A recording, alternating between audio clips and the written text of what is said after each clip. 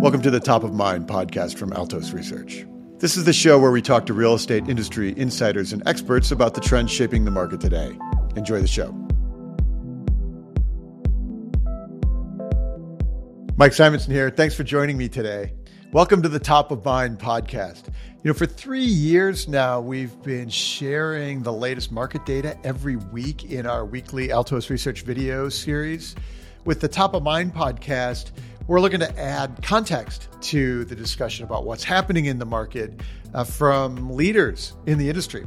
Every week, of course, Altos Research tracks every home for sale in the country. We track all the pricing, all the changes in that data, all the supply and demand, and we make it available to you before you see it in the traditional channels. People desperately need to know what's happening in the housing market right now. It was frozen so solid last year, and now suddenly the landscape's changing again. So if you need to communicate about the housing market to your clients, your buyers and sellers, go to altosresearch.com and just book a free consult with our team. We'll look at local market. We can talk about how to use market data in your business. And speaking of using market data in your business, I've got my terrific guest today, Dave Meyer. Dave is the VP of Data and Analytics at BiggerPockets. BiggerPockets is a leading real estate community media network, 2.5 million members in the investing space. It's a real big operation, content, and I love the work that you guys do over there. So Dave is the host of the On the Market podcast, and he's a longtime real estate investor. So we're going to talk about all of the trends in investing and the BiggerPockets audience is a lot as individual investors. So we're going to take a lot of that view today. So Dave, welcome to the show. Thank you so much, Mike. I appreciate it. That's great. Let's start with your background. How did you get into this business and into this spot right here? I guess it started because I have been investing for about 13 years. I graduated college in 2009, which was not a great job market back then. And I was waiting tables and actually really liked that. But I had a friend that I was skiing with. I think you're a skier, right, Mike? I am. Yeah. So I had moved out to Colorado. I was skiing a lot, and I was driving up to go skiing with a buddy of mine who was definitely not my smartest friend. And he was like, I bought this property with my girlfriend and it's cash flowing and making all this money. And I was like, if this idiot could do it, I could definitely do it. And so I found some partners and was able to get my first deal, which was fortunate because I had no money, but I was able to find some people who could help me take down a fourplex in Denver. And I just loved it. I was really interested in it. And I was doing, all the fixing the toilets and windows and all that stuff. And I still just really enjoyed it. At the same time, I've always been interested in data and got a master's degree in business analytics. And about 7 or 8 years ago, I was like, I really want to merge my two passions, which are data and real estate. And so I just started Googling real estate software companies, and BiggerPockets was about a mile away from the house I was living in. And I knew nothing about it at the time, but, it's a huge, as you said, now we have 2.5 million members. It's grown really rapidly as a resource for really retail investors. And so now I get to help other people like myself use data to make informed investing decisions. That's awesome. We like using the data to make informed decisions. Tell me more about BiggerPockets, though. So, 2.5 million members, and it's content. I think it started as a blog, right, from Josh Dorkin. Oh yeah, it was actually. I think it might have been a forum first. And Josh has some funny stories about how he seeded the forums by answering his own questions for years and stuff just to make it seem like stuff was going on. But then it became a blog and then a very successful podcast. And now we have all sorts of tools like calculators that can help people understand which deals are good for them. We have all sorts of education that helps people really wherever you're starting from, even if you've barely heard of real estate investing up until people who have massive portfolios. We try and have tools and value to anyone who wants to improve their financial situation through real estate investing. That's and the BiggerPockets name is always really great at capturing that. Like, this is about people who use real estate to build their wealth over time. I like that branding a lot. On the Market is your podcast that you host there, which also is great branding. I read it like, oh, that's what I should have called this one. You know?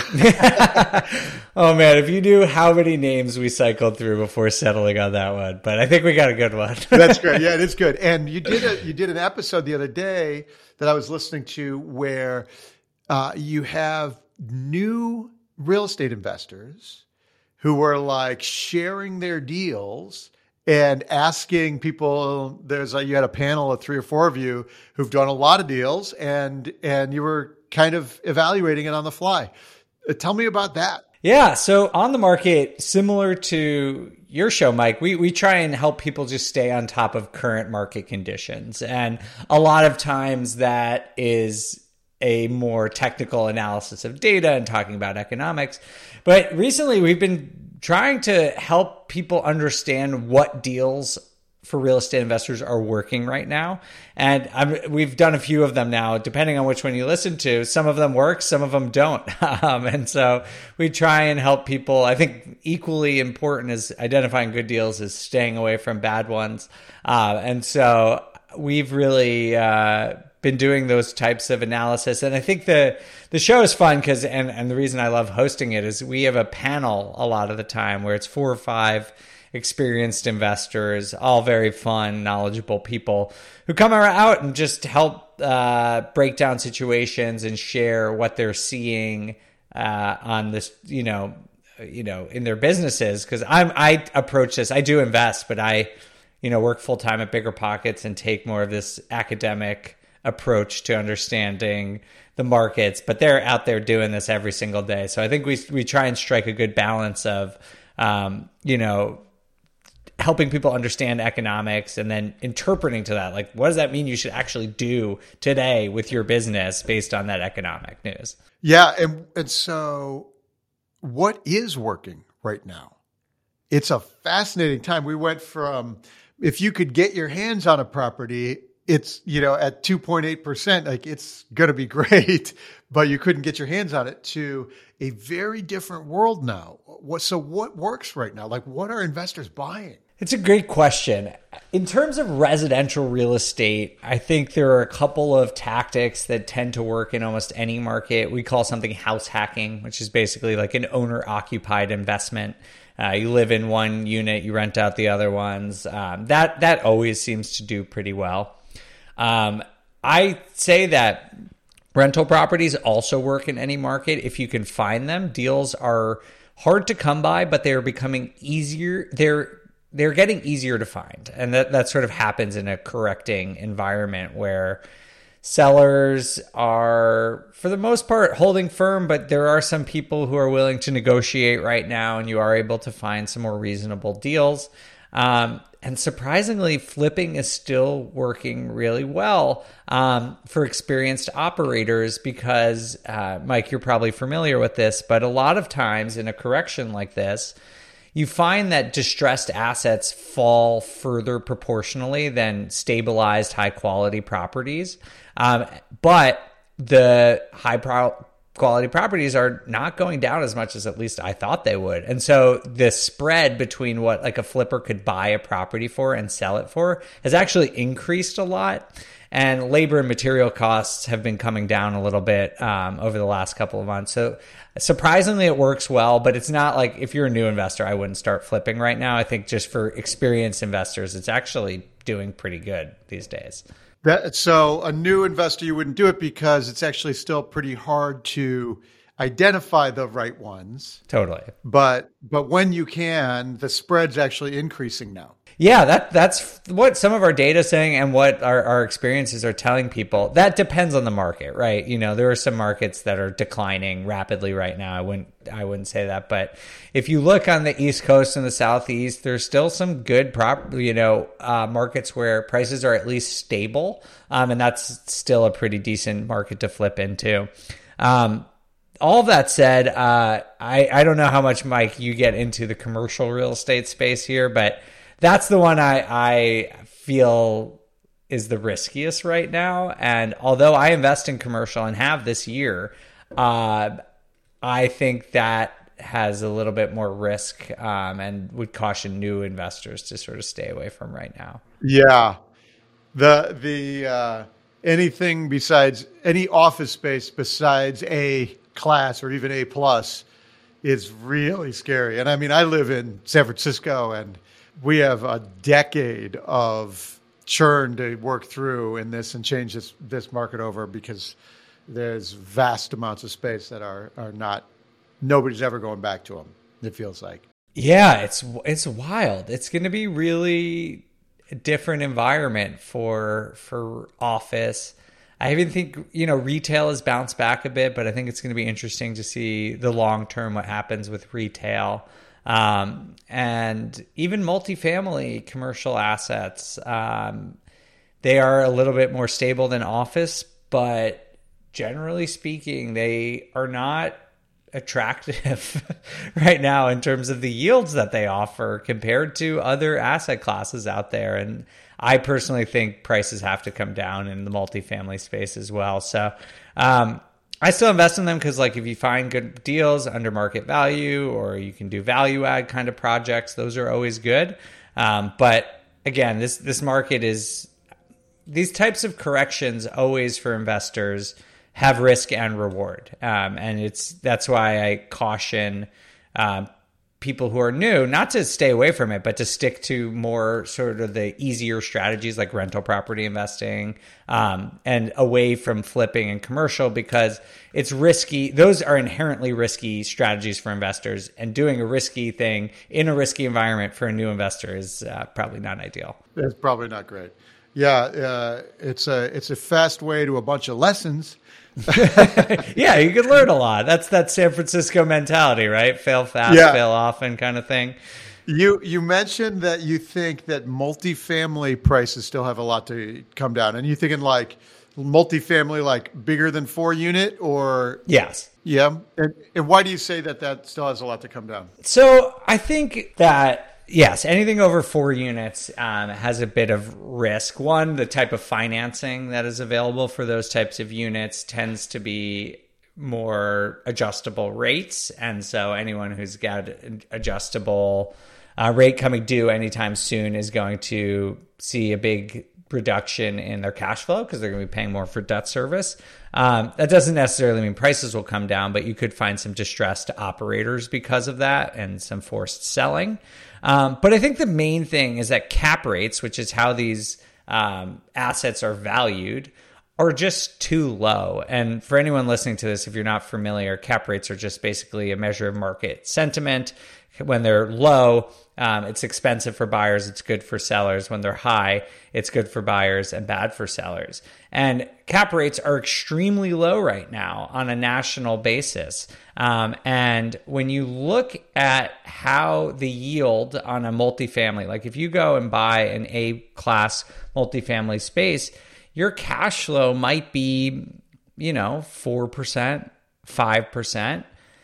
But at the meantime, you could buy a U.S. government bond and get 4%. So, why would you buy multifamily assets with risky debt, complex operations to get the same yield that you can with a risk-free asset? It just doesn't really make sense to me. And of course, there's the argument that if you could raise rents and boost your income, then that would push prices up. And that is true. But I'm of the belief that rent growth is a little bit petered out. I think we've had a lot of pull forward over the last few years. And although it's still up, I think it's really going to come back down to the growth rate is going to come back down to earth. We're already seeing multifamily rents start to come down in a lot of markets. We, as of today, there's some data that came out that said there's more multifamily units under construction now than any time in history. So I think there's just these confluence of variables coming together that make it unlikely that these valuations can be sustained.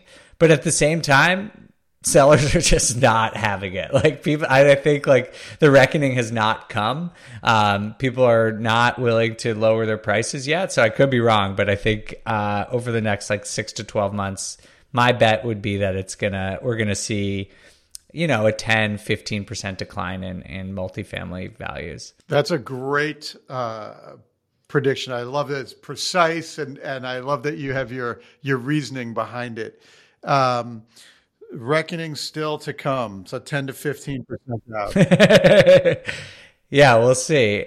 So this is interesting though. So you mentioned cap rates and rent growth. Is there a national number? How do you measure cap rates across the country? What do you do for that? So I actually use CoStar. I don't know if you're familiar. They provide some national and regional cap rate information. I think right now they're somewhere between 5 and 5.5%. And the reason I am saying that I think it will be like a 15-ish, 10, 15% is I think like 100 basis point increase in cap rates could happen. That could be even more closer to a 20% if it's 100 basis points. So just the way the math works out. So that's sort of what I'm basing it on. As you know, Mike, the economy is very strange. It's very hard to predict right now, but that where we sit in mid-April right now is what I think is the most likely outcome. Yeah. Are there other stats, other data points that you use to understand for yourself or that you use to help communicate to your community? Like what should people be paying attention to right now? Well, I'm a big fan of what you look at, Mike, or what you focus on, which is like what's happening in your market today. Because, the stats I've cited so far are national level, which is fun for us to talk about. But like in terms of buying stuff, it's almost useless. It's not useless. It is helpful, but it doesn't help you pick what property you should be looking at or how aggressively to offer on a property. To me, I've been really trying to help people understand, the importance of inventory, days on market, and really just trying to understand the supply and demand dynamics in your local market, because it is an old and, well-worn trope in real estate, but location obviously really matters, and it's different everywhere. And the more localized your understanding of the data, the better it is. So I'm just plugging your data and your podcast for you, but I really believe it. I think it is extremely important. I pay very close attention to it myself. I love that. I appreciate that very much. Is there data that you have at BiggerPockets that you see that other people don't get to see? What do you have there? Yeah, so we're in the midst of developing that. I think right now what we get a lot of is investor sentiment, which isn't really readily available. You can hear a lot about builder sentiment, for example. That's everywhere. And even you get a little bit more information from lenders on institutional investors. But the thing that I think a lot of people get wrong about the real estate investing landscape is that the majority of real estate investors are people who own 1 or 2 units. 90% of rental units are owned by people who have 10 units or less. And the majority of them have 1 or 2. And so those folks are really concentrated on BiggerPockets. And so I think we have a pretty good sense of like how those people are operating. So that's really interesting. And then we do get a good idea of like what locations they're kind of interested in, because we have calculators, for example, that show, where they can analyze deals, and we connect people with agents. And so we have a good sense of where people are interested in investing. If you follow the housing market, I don't think you would be surprised by the locations they're interested in. So investor sentiment could be really insightful, and like a well-structured survey could be like repeated each week or each month, like could be really cool. I have lots of ideas on how you might structure that. So let's do it. I would love to do that. That would be super cool. That would be super cool. Do you have a gut feel right now about investor sentiment? Like, what a weird time, right? We know that transactions, buyers slowed down way down last year. We know that the big Wall Street money stopped almost completely. What about your side, the vast bulk of investors in this country, the smaller the retail investors? What are they doing right now? I think it's split. It's a tough time to get into it. So I think, people who have been interested and want to start investing, that has slowed down a bit, but not entirely. I think this strategy I was talking about with house hacking is really popular because for a lot of reasons, but it is particularly popular when rents are high and really effective when rents are high, as they are now, because it really helps you offset your living expenses your personal living expenses in a really meaningful way. And so even for new investors, house hacking is always a pretty good idea. But for people who are like, the craze of jumping into short-term rentals and thinking you're going to earn a 20% cash on cash return is I think over, which is good. There was like a lot of hysteria there. So I think it's more measured for newbies, which is great. I think I recommend to anyone who wants to get into real estate investing, pick like a boring, easy strategy to get started. Learn as much as you can on a low risk approach. And there still are those types of low risk approach. Rental properties work in almost every market. House hacking works in almost any market. In terms of more experienced investors, I think like all of my friends who like run big, real estate investing operations are just as active or more active than ever, because I think they're enjoying the lack of competition that they have been struggling against over the last couple of years. And these are people, who, we call them retail, but they have, a couple dozen properties, not like, 2 or 3. They're not institutional. They're entrepreneurs. Like they run their own businesses.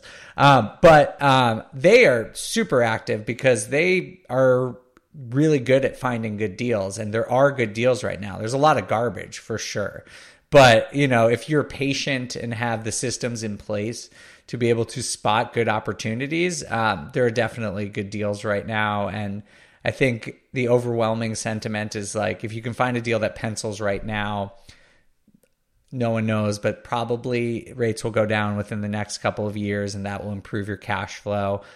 That's risky. I wouldn't make an investment betting on that, but if it pencils right now, that gives you some upside. So I think people are sort of like seeing it that way. And so I think like sentiment is better than I thought it would be, to be honest.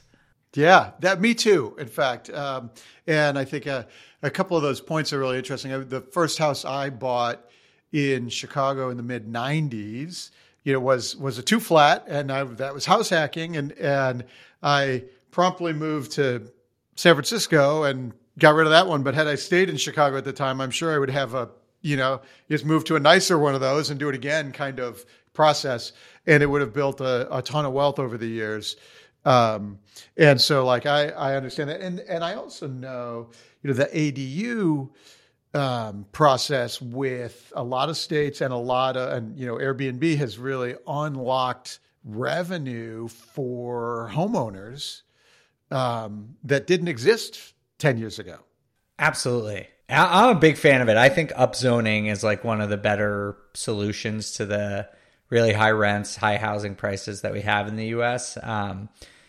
The whole state of Washington is being upzoned. Colorado, where I primarily invest, is considering a lot of upzoning. And that term just basically means turning, single family zoning into slightly more favorable zoning where you can add a second unit or a detached ADU.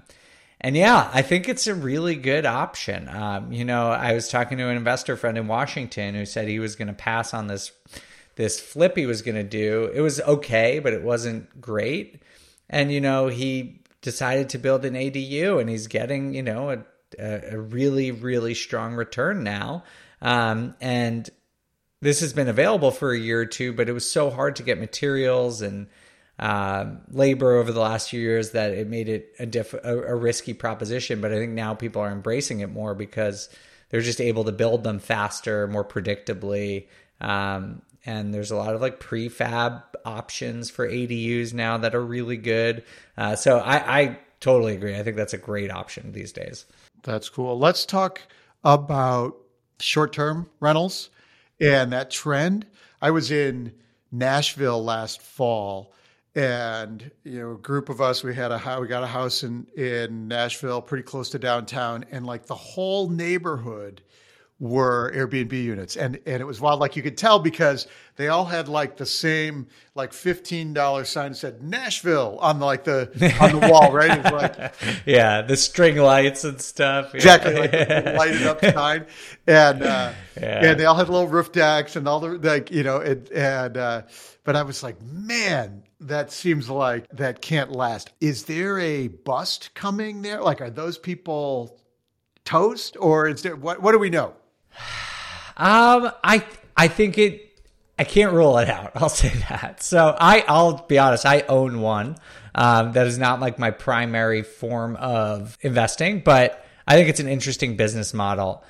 My sense is that like any new business, there's sort of a gold rush, and there was this golden time where, 4 or 5 years ago, you could buy a lot of property, turn it into an Airbnb. There was little competition. The cash flow was great, and it was awesome for a while.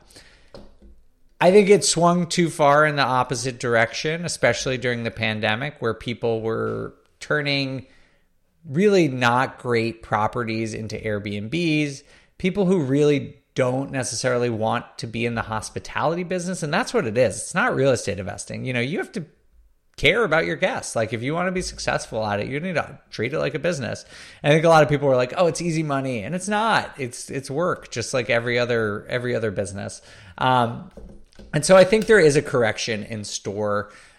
We saw, I think, new listings for Airbnb, like new supply is up like 25% year over year, I think. So it's big, especially at a time if there's a recession where discretionary spending could be coming down. And so I think there's like this interesting dynamic where we could see a decline in demand at a time where supply is peaking, which will probably hurt revenue for the overall short-term rental industry. People who are good operators are going to be fine. If people still travel and if you have great high quality products, where people have a great experience, you're probably going to be fine. I do think it might weed out some of the people who are not really serious about it in the first place, and are probably not as focused on the customer guest experience as they should be. Yeah. And you can imagine some of the house hackers, maybe they just don't have quite as much cash flow from the property, but they'll be just fine.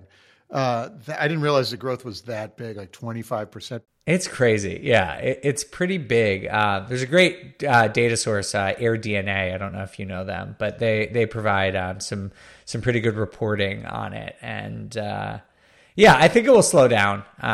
But there was, especially because there's been some financing changes too that make second home mortgages a bit more expensive than they were previously, and I think that's probably intentional. And so I do think there's like a bunch of headwinds. I don't think it's like going to crash, but just like every business, every market, like it was booming, but at a certain point, there's enough sophisticated competition comes into the market to make it an efficient marketplace, and like I think that's sort of what's happening here. Is like it's just Yeah, the arbitrage, right? Yeah, it's just like going to be it's going to be like rental property investing, which is great still, but it's not going to be this like, oh my God, you're going to make so much money and it's so easy kind of thing that people sort of thought it was. I thought it was, yeah. Let's then take that and expand it a little bit. We have created a lot of real estate investors over the last decade in this country.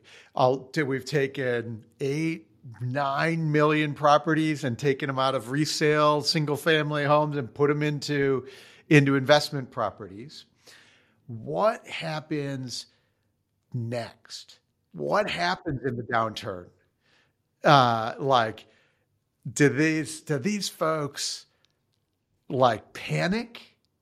Do we finally see some inventory? Like, are they going to unload? Like if rents fall and the cost of money stays high, do these have to get sold? What happens next? Yeah, it's a good question. My gut says no, but that's just a gut feeling. I think that most people who bought really up until like the end of 2021 are probably doing pretty well. I mean, most residential retail investors get fixed debt. It's not like these commercial lenders who have an arm or, a balloon payment. Like, they have pretty solid long-term debt, and rents just went crazy. And so like cash flow is probably pretty good. And I would expect that rent would have to fall significantly to put most people in trouble. That said, I think, like most things, like some people who bought in 2022 are probably gonna, find themselves in an undesirable position. But I don't think it's going to be the majority of people. We're seeing this even with homeowners aren't selling. They're turning their existing homes into rentals because it's so undesirable either to sell or it's just profitable to hold on to them. And so my gut says that people are going to wait it out. Just like homeowners are right now. They're not moving, they're not selling. And I just think investors are probably going to be of a similar mindset. Are there economic conditions that happen where you as an investor start saying, you know what? I'm going to unload a couple of these and take my cash. Personally, I did unload a few in 2022 in the beginning, but I put it back into real estate. But I was these are in Denver, and that market went crazy, and I just wanted to reduce risk and put into some safer assets, I felt, and that was great, but the Denver market is doing well again right now. So who knows if that was the right decision. For 6 months, it felt like a really good decision. Yes. And now it's like, maybe it was. I don't know. Yeah. But I will say that, one of the things that people in the stock market look at all the time is the yield on a risk-free asset, right? When you're looking at bond yields or money market accounts in 4%. I think we're reaching a point where real cash flow is tough to find in a lot of markets. And in those markets, like, is it worth taking on the expense and operational complexity of a rental property to get a 7% return when you can get 4.5% doing nothing? It's like, so I think those are sort of the things that I'm curious to see how they play out over the next few years. Is like, are other asset classes going to offer cash flow that's similar to real estate? Because for the last 10, 15 years, real estate was hands down the best cash flow producing asset in the economy. But if that changes, I think that could really sort of change the dynamics of the housing market in a way I don't really fully understand, but like that is something I'm curious about. Yeah, I know. For me, it's like, the last time you could get interest in that rate was so long ago. I mean, I didn't have any money, right? I didn't have a job. Yeah, exactly. Yes. So all of a sudden, it's like, oh, you can buy a treasury bond. It's weird. It's like, what is this? Weird. So yes, I think there's a lot that we have a lot to learn about. What does that mean? We've had part of our buyer demand over the last decade has been investors looking for cash flow, and what happens if that goes away? We've had decreasing inventory over the last 12 years, each year, fewer and fewer homes for sale. And does that reverse and we start finally building inventory a little bit each year because we take some investors out of the market because they're put their money in treasuries? Yeah. Yeah, I think that could be, and I think especially the institutional investors, it will be interesting to see. I know there are people in the real estate investing world who are sort of worried that they're going to panic sell. I don't really think that's likely. They're probably have fixed debt at like 2% on a lot of stuff. It's even lower than mortgage rates. And so I think they'll be fine. But, they're chasing yield. So like if yields are better somewhere else, it'll be interesting to see if they stay in the real estate market, if, the prospect of buying bonds or, once the stock market recovers, if real estate returns, especially in the commercial space, are as low as they are right now, I think there's a good chance that money goes elsewhere, and that could lead to some more inventory, which would probably be a good thing. Inventory, as you know, is extremely low, and it's not, investors obviously like high housing prices, but generally speaking want a functioning housing market, and it doesn't feel like we're there yet. Yeah. That actually gets to another question I'm interested in. So, there's a lot of people who think we are expecting panic selling, that people unload. I could imagine scenarios where that happens, but there hasn't been any evidence of it yet. There's no evidence of it yet. So maybe it happens, but we haven't seen it yet. So maybe it doesn't happen. But my question is, are there things that you think about real estate investing in general or about the market that are either underemphasized or like the headlines always get wrong that you think the zeitgeist doesn't get? That's so many things. I'm trying to think of which ones to say.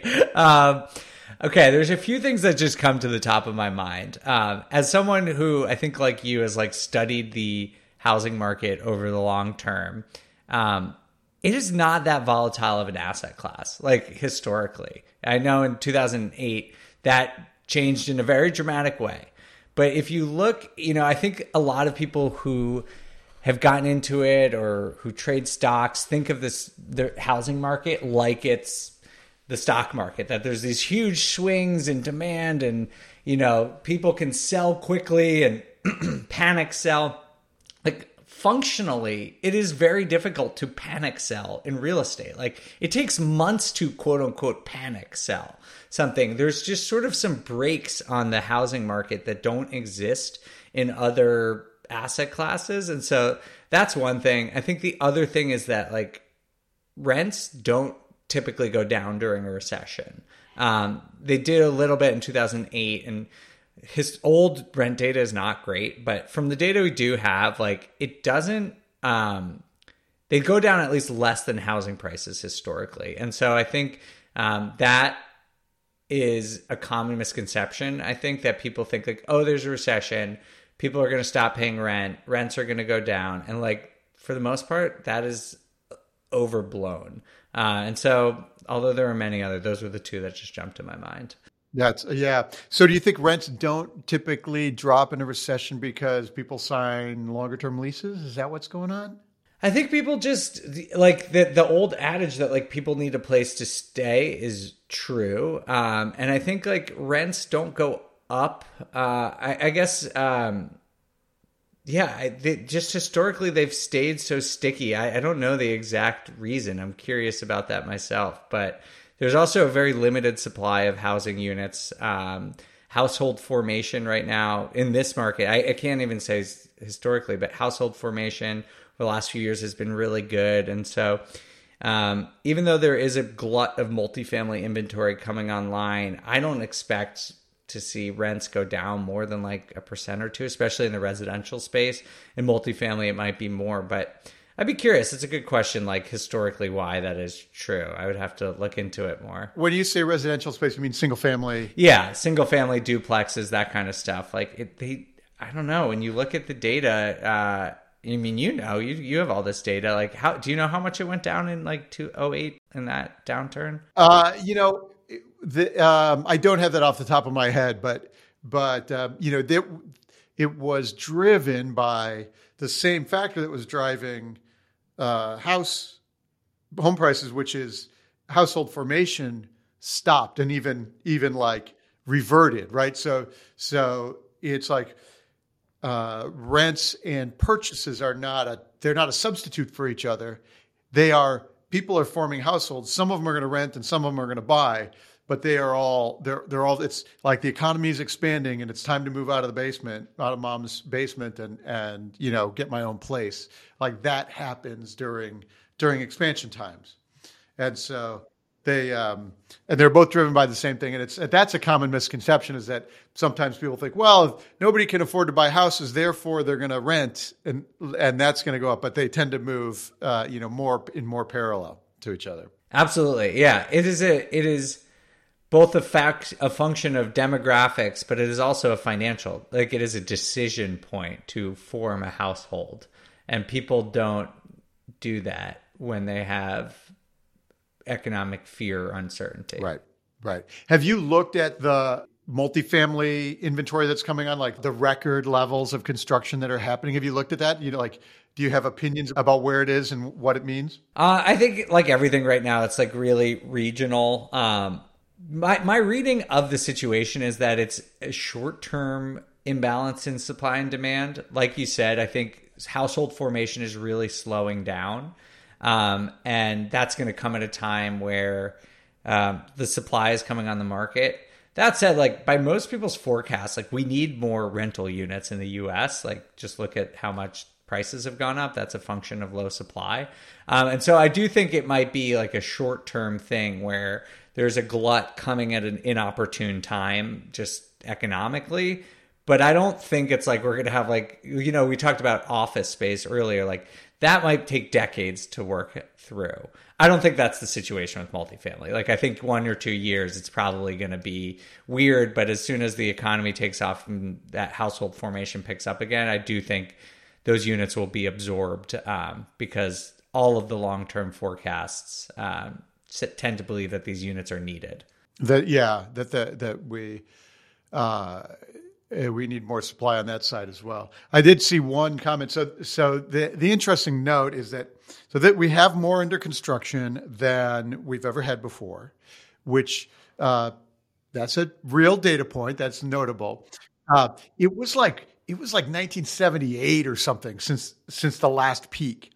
And what's fascinating is if you look at percentage based on population, like the country is like 200% bigger now.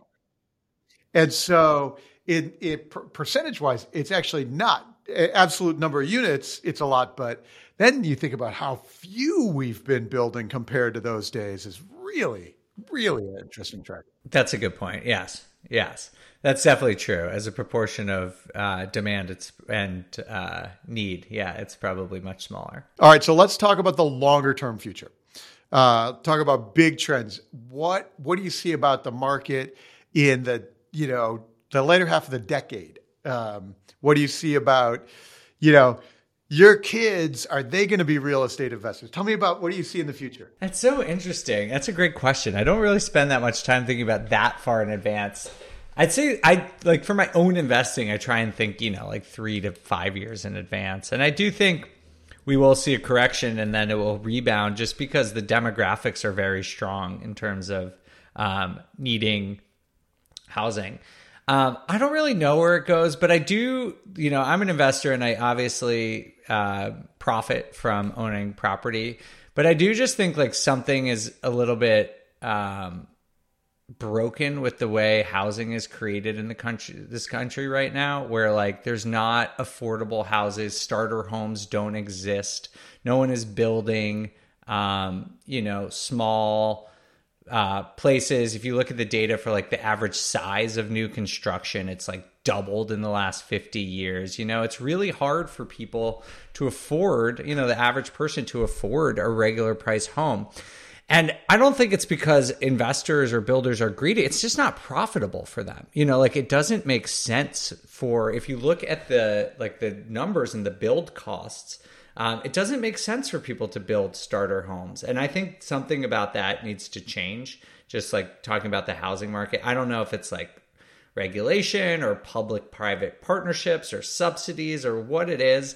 But to me, like that is one of the big long-term things I worry about is like housing is just not affordable right now for most people. And that is not a good thing for investors. It's not a good thing for the country. And I really just hope like I don't know the solution, but I hope that there is like a way that some affordability gets restored to the housing market. I just think it's like better for everyone. Yeah. And it's a real conflict because, as you pointed out, investors like their home prices to stay high, yet we have a lot of the country to serve without that. We have this, risk, which is the most units under construction right now. But one way to make houses more affordable is to build more and put more under construction. So it's a real challenge on both of those sides to see where we might solve it. Yeah. I just think that we're going through a weird stage, obviously in every part of the economy. But I wonder how it will all play out. But I do just like as an investor think like I'm not like praying for prices to go up like crazy. In normal times, I think investors count on cash flow and paying down their loan and are not banking on like huge appreciation. Like I was surprised as everyone else when things went up 20% over the last couple of years. And like, I would prefer things to return to, the normal time where housing prices go up marginally more than the rate of inflation. And so like those trends, I'm interested, I think your colleague at Housing Wire, Logan Mohtashami, who big fan of, talks a lot about this and about how like the risks to the housing market is overheating, that it's like too hot, that there's too little inventory. And like that, yeah, in some ways that sounds good to people who already own property, but I agree with him in that regard, that it just makes for like an unhealthy market. And that's what sort of worries me and I hope gets cleared up over the next decade.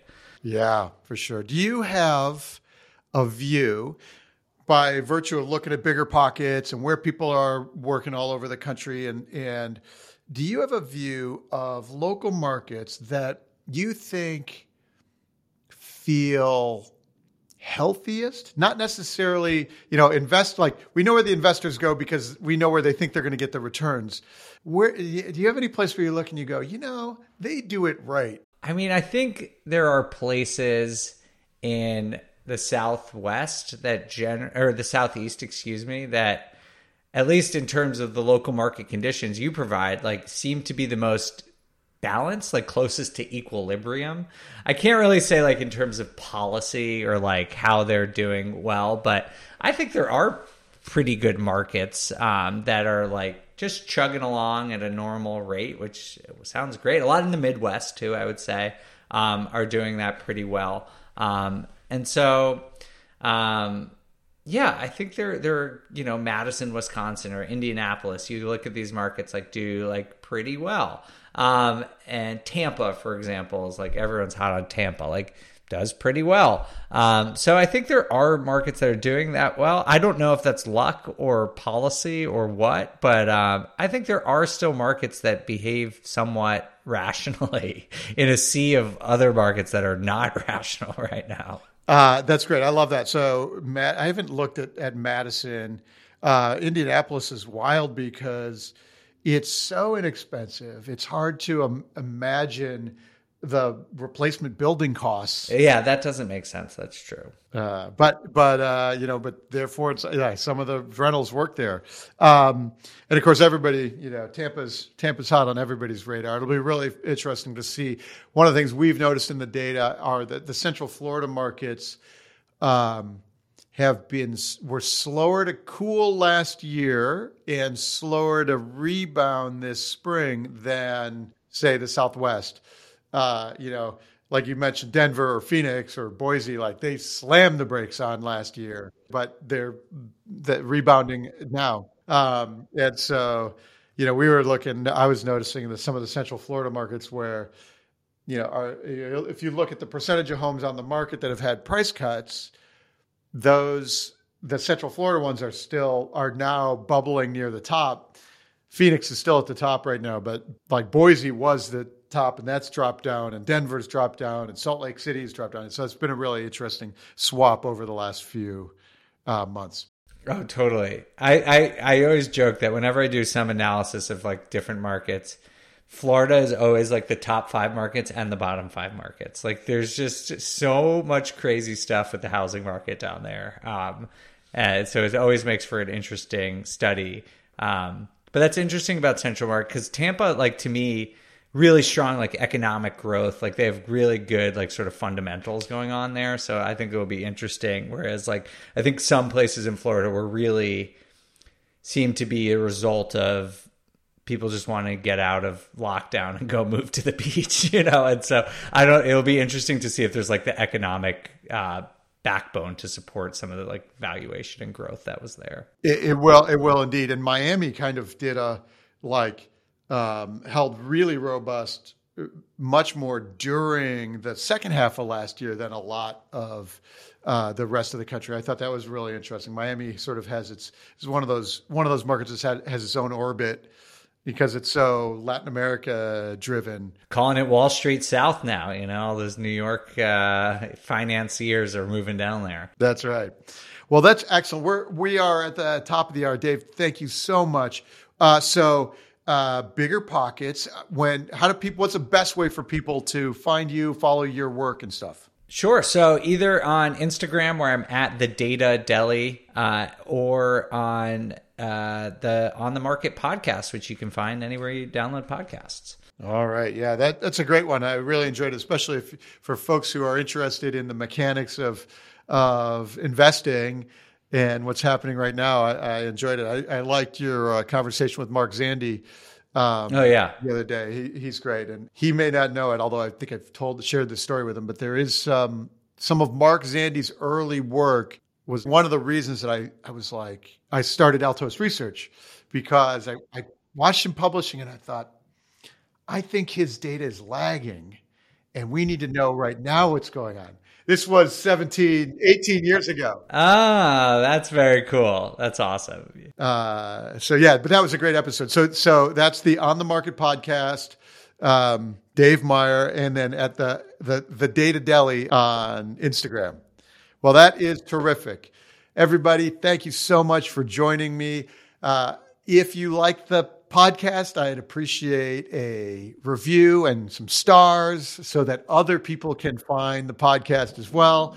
Dave, thanks again. Thanks, Mike. Thanks for listening to Top of Mind. If you enjoyed the show, I'd really appreciate leaving a nice review on your favorite podcast app. That helps other people find us as well. Be sure to subscribe so you don't miss future episodes.